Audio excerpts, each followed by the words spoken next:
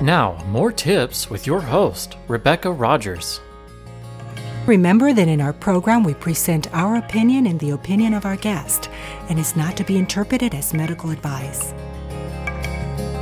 Thank you so much for joining us today here on Lifestyle Improvement for part 2 of our interview with Nancy Kreisman. Ms. Kreisman is a licensed clinical social worker and private practice practitioner who has worked with the geriatric population and their families for over 35 years. She has presented workshops on caregiving all across the United States and has taught courses in Kennesaw State University.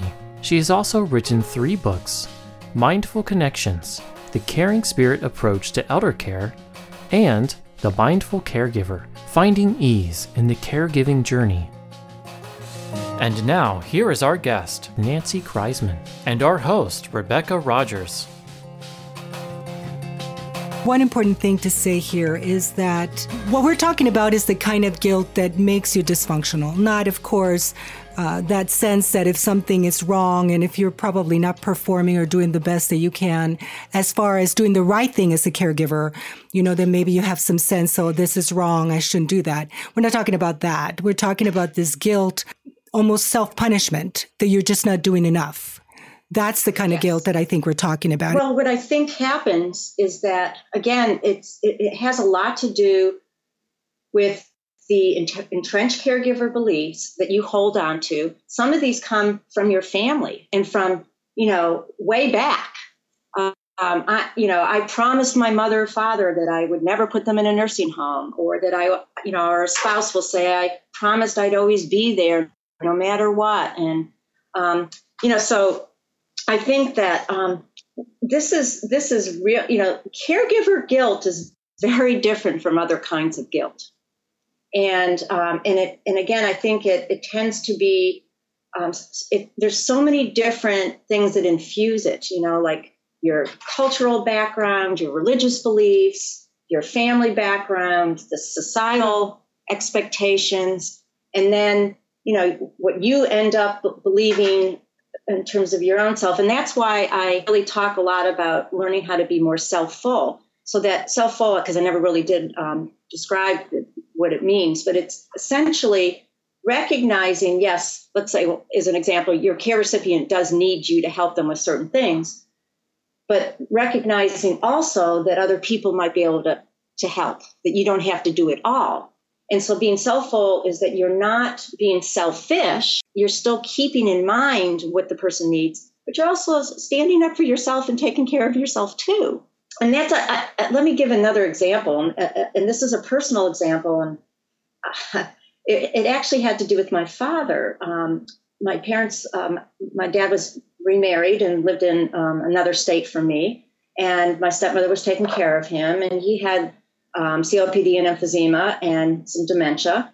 And she didn't tell me how much care he really needed, physical care. So she calls me up one day and she says, Nancy, I'm going away for a week and you're coming down and you're taking care of Dad, And I said, okay, of course, because, I said that. And then when I got quiet and I stepped back, and I also found out that my father was having some incontinence issues and, a lot of different things.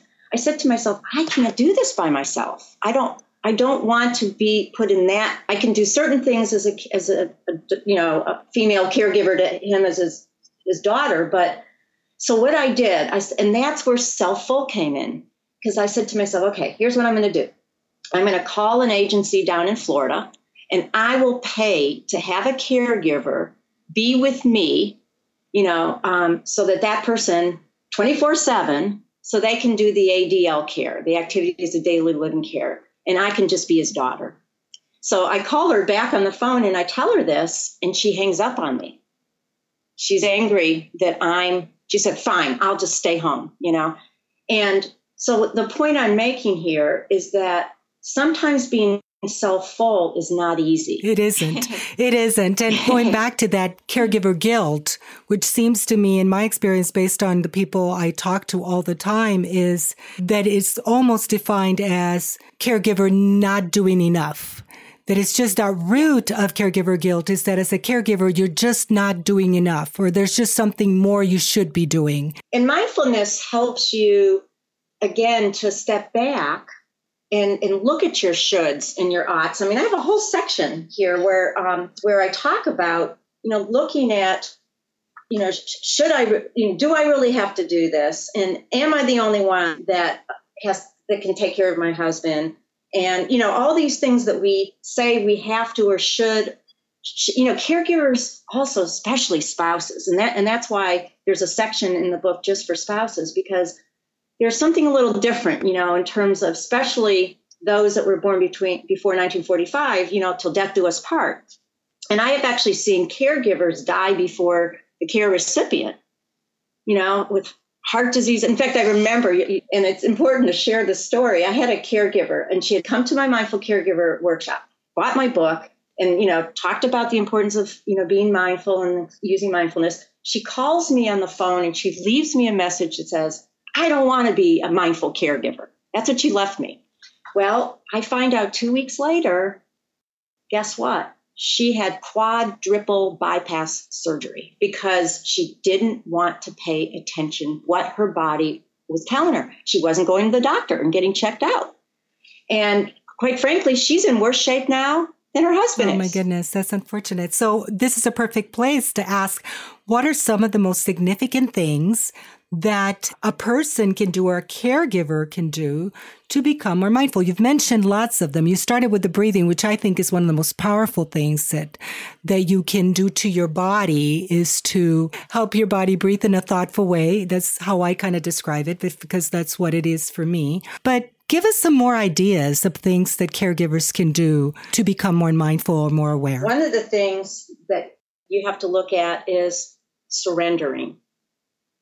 And, it's not, surrender does not mean giving up, giving up on the person, giving up on yourself as the caregiver.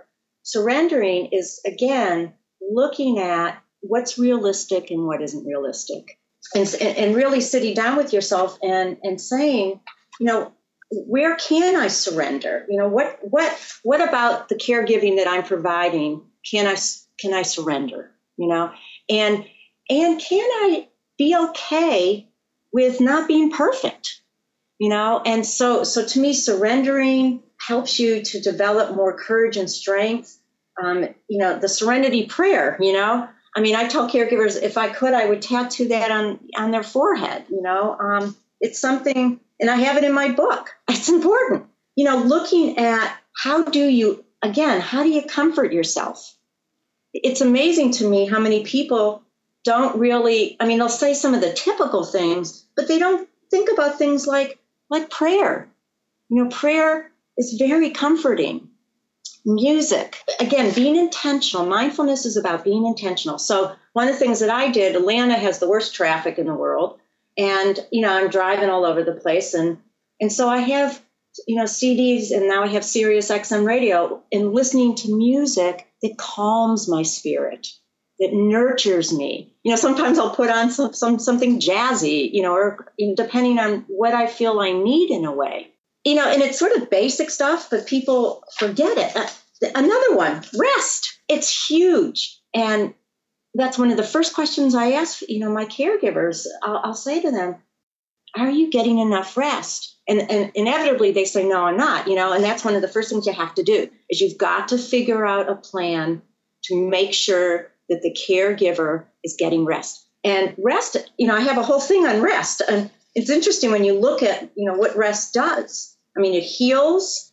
It helps you to see it helps you to receive blessings, helps you be more patient and compassionate. It helps you appreciate, like one of the gifts that my mother's illness gave me was rest. Because when I would go visit her, very often as she was losing more of her verbal communication skills, I'd take her outside as much as I could. And she was not a nature person, but let me tell you, she began to appreciate, because she learned dementia taught her to be in the moment. And so the two of us, I'd say to her sometimes, Mom, this is the best thing. I get to sit for an hour and just be with you and hold hands and just be in the moment with you and watch the hummingbirds. And rest is a powerful thing. And people, our culture, look at our culture. Look at European cultures. We don't take vacations. Caregivers, they have to take vacations. This is your host, Rebecca, and now we will take a short break, and we will be right back with more ideas on lifestyle improvement.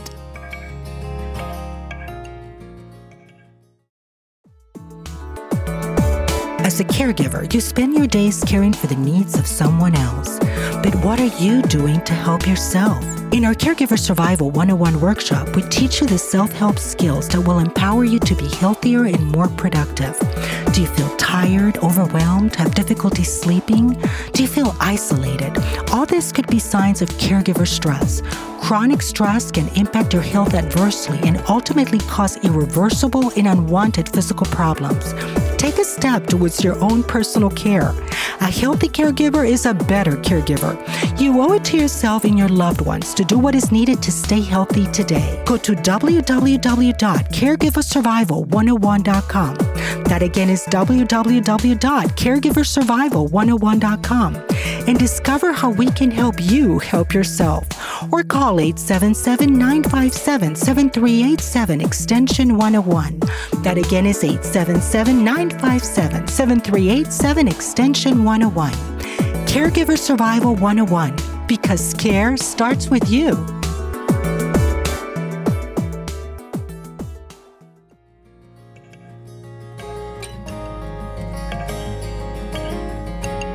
Caregivers, they have to take vacations. It's not an option. There's a should that we can use. Absolutely. And, and this is what they say to me. Well, first of all, what if something happens? And so I try to help caregivers come up with a plan. Okay. And there's plenty of ways to come up with plans. But then the second thing is they feel guilty. How can I go on a cruise, or how can I go here or there or anywhere without my husband? Or, I'm not. In fact, I even experienced this with my mom. I felt guilty going on a 10-day vacation.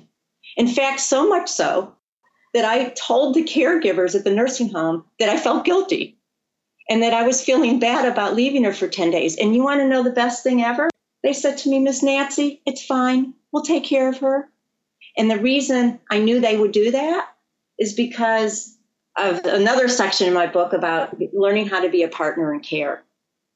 The whole idea of when somebody, because a lot of folks end up in assisted living in nursing homes and things like that, is learning how to partner with the staff. Again, they're a circle of support for you. I'm glad you mentioned that, because I was going to ask you about that.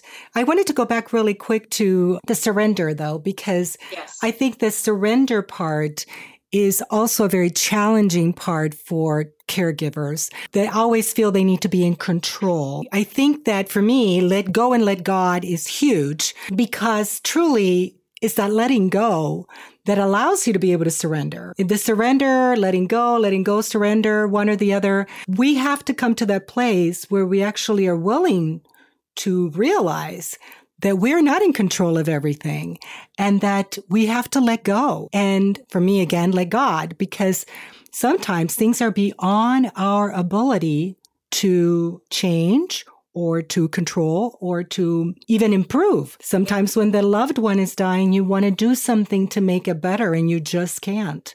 And that's the part where you have to do the surrendering. So I thought that was really important that you mentioned that. Yes. And it, again, it's probably one of the most important self-care tools, or not tools, but it's so important. And I never found it. I have to tell you, I read so many caregiver books, and I just didn't hear people talking about that.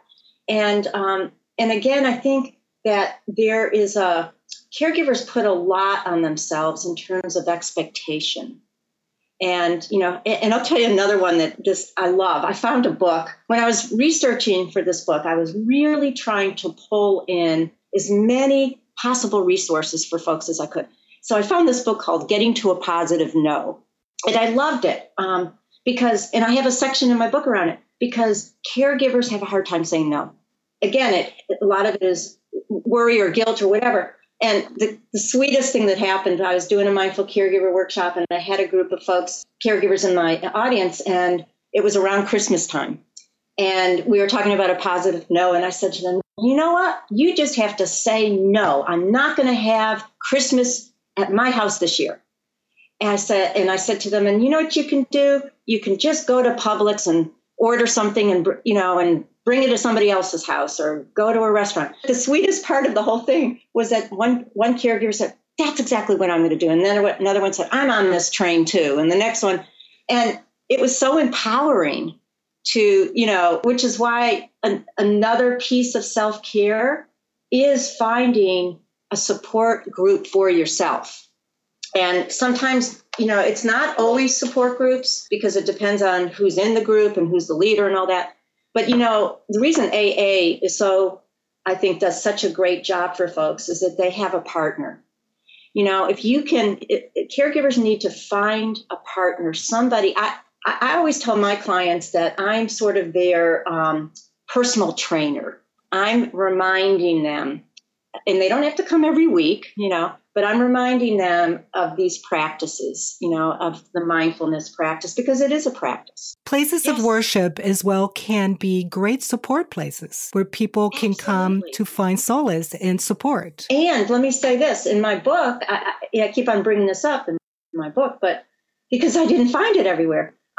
So my book talks about religion. And one of the things that I found was that just because I happen to be Jewish, I find Amazing Grace a very beautiful song and very soothing to me. And I found out that it's sung in so many different languages and, country version and a jazz version and all that. And the point I'm making is that religion has a way of also helping you become mindful. A section on prayer. And I prayed with my mom, and she was not a religious person, but I'll tell you, one time she was so agitated and upset. She was watching a baseball game, and she literally thought the ball hit her in the head. And she was holding her head and telling the staff she had to go to the hospital, and they couldn't calm her down. And so I went over there. Luckily, I was around. I went over there. She had the ice pack on her head, right? And I said, Mom, I have an idea. Before we go to the hospital, let's go into the chapel and let's just talk to God and see if God can help you feel a little bit more at ease. And she said, okay. So I wheeled her in there with her. She had that ice pack on her head. And I said some prayers with her. And I'm telling you, it distracted her. She took the ice pack off, and it was great. And she completely forgot. So another one of your books, Nancy, is called Meaningful Connections. What is this book about? I don't know which one I love better in a way because I'm so passionate about this stuff. It just matters so much to me. Meaningful Connections, this was another thing. And this really evolved out of my own experience with my mom with her dementia, but also the 36 years that I've been in the trenches working with people living with dementia and with their caregivers. And the thing that I'm going to talk about spirit a little bit, because what I found, I'll never forget this one. Mom was sitting at the nursing home at the table waiting for lunch, and I was sitting with her, and most of the residents had their heads down. And my mother turns to me and she says very clearly, I think everybody around here is dead. And what I know she picked up on was the spirit. People were dead. And that's it prompted me to write the Caring Spirit book that I did in 2005.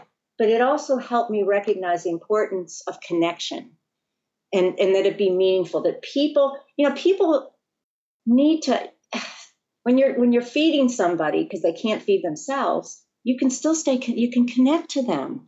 I remember another sweet thing. I have all these wonderful, sweet things that have happened to me. This is such a blessing, this work. One of my clients that I was working with in a nursing home couldn't feed herself. And she lived in Boston, loved lobster, just loved it. So I would say to her every time I was feeding her a spoonful of something, just think about this as it's lobster, and we talk about how she would eat lobster and cook it and all this stuff. When she died, her family gave me a stuffed lobster, little stuffed animal that I still have to this day.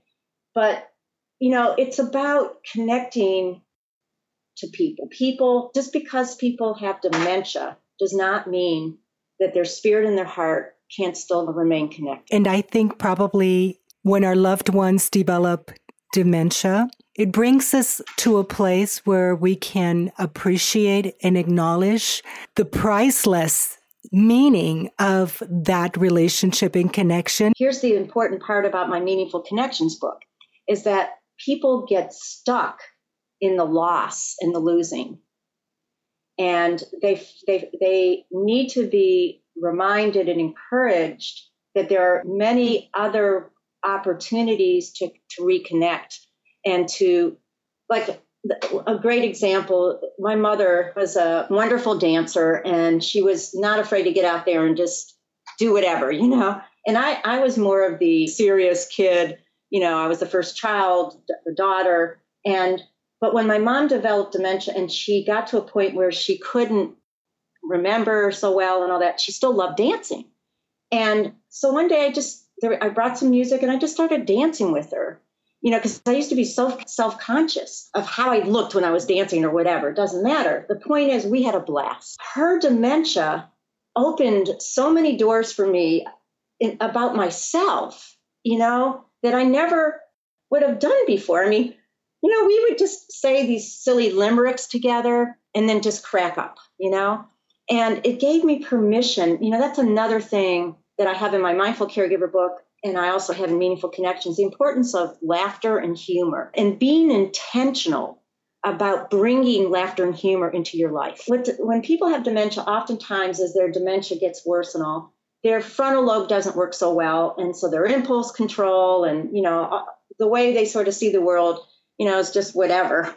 So take advantage of it. Enjoy it. Be silly. So that's the power of your book, that you're emphasizing that, yes, when a loved one has dementia, you go through that grieving process of losing that person.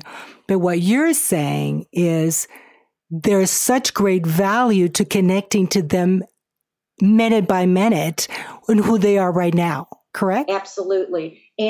But you have to be willing as a caregiver or anybody that's visiting with somebody that has dementia, spending time to surrender parts of yourself, because, we always want to be a certain way. I'll tell you, this is the best thing that happened just recently. I went to see a gentleman in a nursing home. While I was with him, there was another gentleman sitting next to him who I used to go and visit, and I'd always hug him and, say hello, and, we'd sing together. And he was really very, he was needing to be fed now. He was in a wheelchair and all this. He saw me, his eyes turned to me, and I looked back to him and I said, my spirit, don't you? And he had the biggest smile. He did. And I'm telling you, just because people lose their short-term memory, even some of their long-term, when people would say to me, well, your mother doesn't know you anymore, so why do you visit with her? Because she knows my spirit. She knows my heart. She knows it's a loving person visiting with her. Besides the fact of what you just explained, being present, being in the moment, trying to find those valuable moments in which you can make special memories, what else do you think the caregivers need to have as part of their own ability to cope? Well, you have to be able to recognize that you are doing, what we call anticipatory grieving, and so you have to give yourself the space and time. You have to make the time to feel sad and to allow yourself to, there are times I can remember sitting in my garden and just thinking about the sadness of Alzheimer's and how, there are some things about it that are cruel and sad and upsetting, but I also decided to myself that I don't want to dwell there. I as a caregiver or as a person, trying to connect with somebody who has dementia, I can choose how I'm going to see this person in this disease or this condition. Remember that in our program, we present our opinion and the opinion of our guest, and is not to be interpreted as medical advice. What if there was a way to help your struggling child perform better academically, would you pick up the phone and call? Lifestyle Improvement Occupational Therapy Services in Puyallup, Washington supports wellness and optimal educational performance. Instead of just reteaching information, we endeavor to identify the possible root causes for your child's learning difficulties. We offer targeted testing to assist in the creation of an individualized plan and provide you with the brain training tools that can help improve academic performance. Visit our website at www.lifestyleimprovement.com or give us a call today at 877-957-7387, extension 101. That again is 877-957-7387, extension 101, for an initial free phone consultation. Lifestyle Improvement Occupational Therapy. We're ready to partner with parents and to help your child succeed.